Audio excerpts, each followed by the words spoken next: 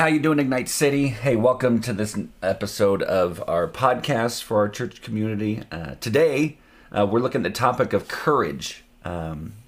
Just when I was going through 2 Samuel 7 yesterday, this is what stood out. It's a couple things that stood out to me, but especially on the topic of courage.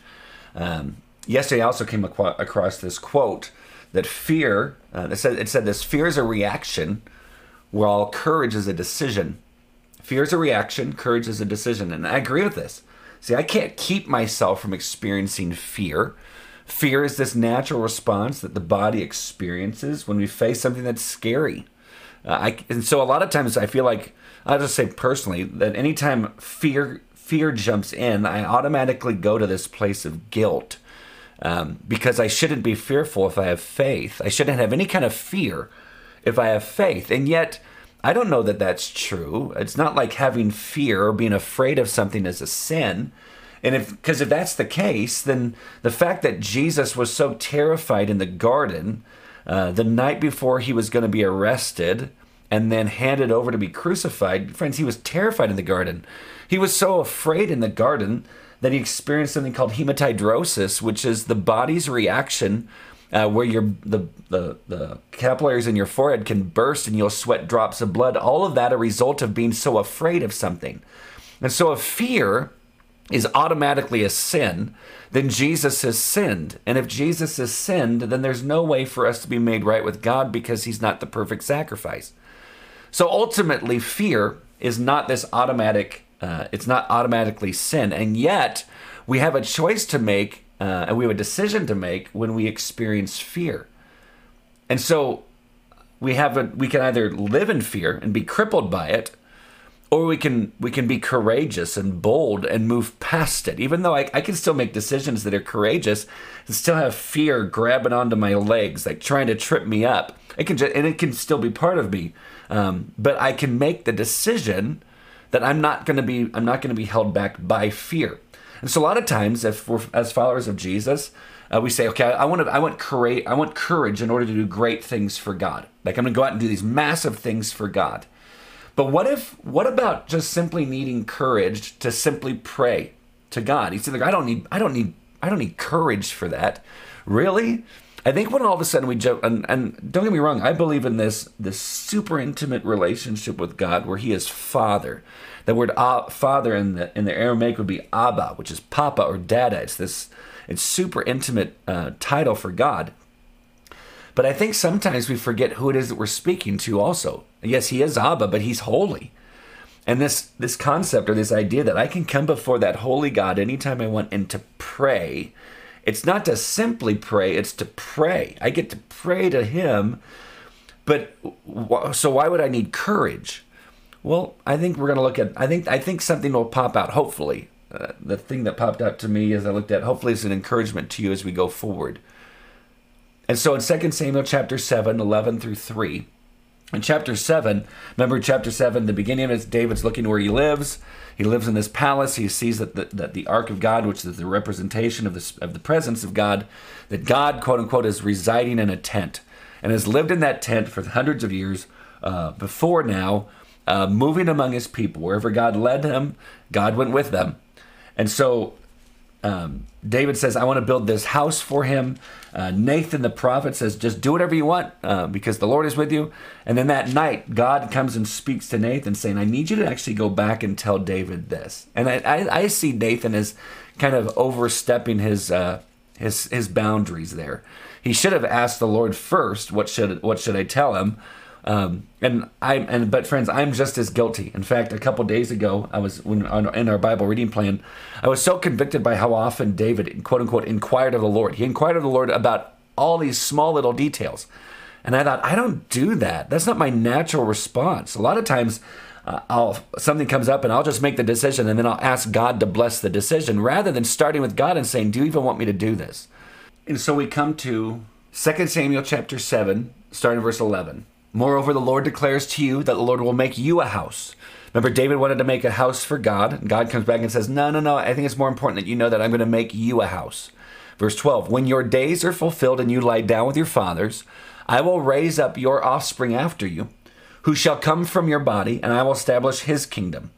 He shall build a house for my name, and I will establish the throne of his kingdom forever. Now, I think at first glance, we can look and say, well, see, Solomon's going to come along and God's going to establish his kingdom. And there's going to be part of that, yes. But I think the ultimate fulfillment of what it is that God is saying is Jesus. Like when you look at it, verse 12, when your days are fulfilled, you will die. And then I'll raise up your offspring after you, that Jesus is in the lineage of David, who will come from your body, and I will establish his kingdom. And how long will this kingdom last? Verse 13, he shall build a house for my name, and I will establish the throne of his kingdom forever. Now, friends, if it's only about Solomon, and it's about the people of Israel and the kings coming after David, if it's just these earthly kings, that we know that Israel goes into exile hundreds of years later, but goes into exile because of their disobedience and rebellion against God. So it can't just be that. And then you'll get to verse 14 where it actually says, I'll be his father and he will be my son. When he does wrong, I'll discipline him with the rod. And we know that that's not Jesus, but he's going to be speaking of the king or kings, the earthly king or kings coming after. But I think verse 13 is the fulfillment of saying, hey, Jesus is coming. Now, he doesn't say Jesus is coming, but I believe that Jesus is the ultimate fulfillment of that covenant that God is making with David. And so David hears this covenant that God makes with him and begins his prayer of thanksgiving to God in chapter 7, starting verse 18. But we're especially going to look at verses 25 to 29. And here's what it says. It says, and this is David praying in thanksgiving to God. And now, O Lord God, confirm forever the word that you have spoken concerning your servant and concerning his house, and do as you have spoken. And your name will be magnified forever, saying, the Lord of hosts is God over Israel. And the house of your servant David will be established before you.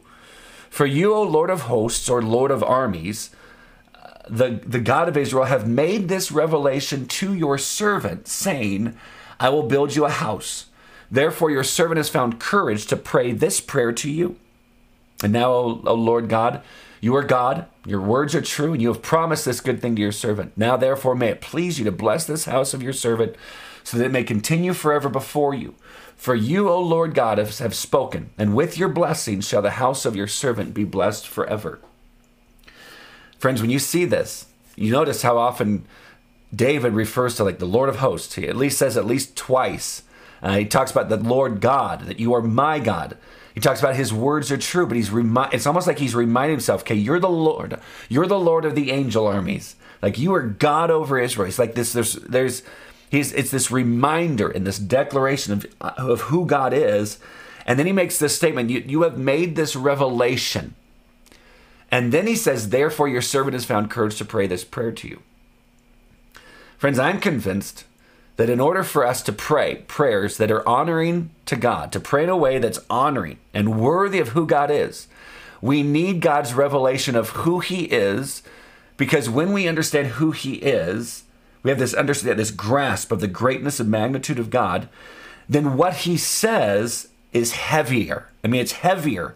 We hold on to that as this thing that is this foundational promise of God, because we know who God is, and therefore we can trust what it is that he says. See, I have these few questions. First, how often do I limit how I pray based on me misunderstanding who God is?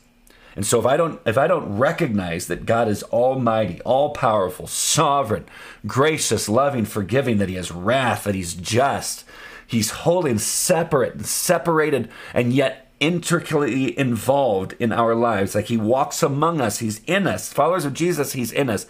If I don't take the full revelation of who God says that he is, then I won't pray based upon who God is. I'll start praying based upon only my misconceptions or my misunderstanding of who he is. Also, how often do I limit how I pray based on my fears? Not knowing what's going to happen. My fears, remember I have a decision to make when I'm afraid, but therefore I should want courage. But if I don't see God as massive, that's not based upon God's revelation of who he is or what it is that he says he's going to do, but it's only based upon my fears. It's my misunderstanding of who he is, and my fears become greater than God, then I will pray based upon my fears in a very limited way.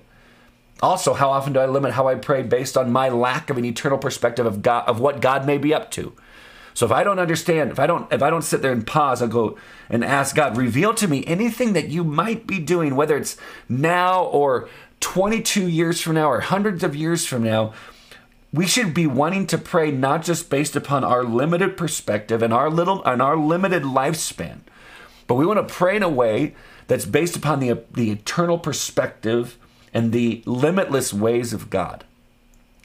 And so when I see David say, when he says here in verse 27, "For you, O Lord of hosts, the God of Israel, have made this revelation to your servant, saying, I will build you a house." And he's going back to what we looked at in verses 11 to 13. Because you, God, have made this revelation to your servant, therefore your servant has found courage to pray this prayer to you. The whole prayer of thanksgiving. But then you see his request that it's pretty much, would you just fulfill your promise? But isn't it amazing that from God revealing what it is that he was going to do to David, David reminding himself of who it is that God is, because of God's revelation, David found courage to pray in a manner that was worthy of God. Friends, we should be desiring God's revelation no matter what. I wrote this down as an application point for myself, that God's revelation is what gives me courage to pray according to who God is rather than according to who I am. And I might even add on to that, rather than according to who I am or what I'm facing. Friends, may we be encouraged by this, but may our first prayer be this. Every day, God, I pray that you reveal more of who you are in order that I would pray according to who you are, with the courage that comes with believing without doubt, but believing, God, you are mighty and holy and massive, and going through all the characteristics of who God is. May we pray for God to reveal more of who he is, therefore receiving courage to pray according to who God is rather than who we are, our limitlessness, our limited perspectives, our fears. May we never pray according to those things. May we pray according to who God claims and says that he is, who God reveals himself to be. Friends, I hope this is an encouragement and a challenge to you. Love you guys more than you know. We'll talk soon.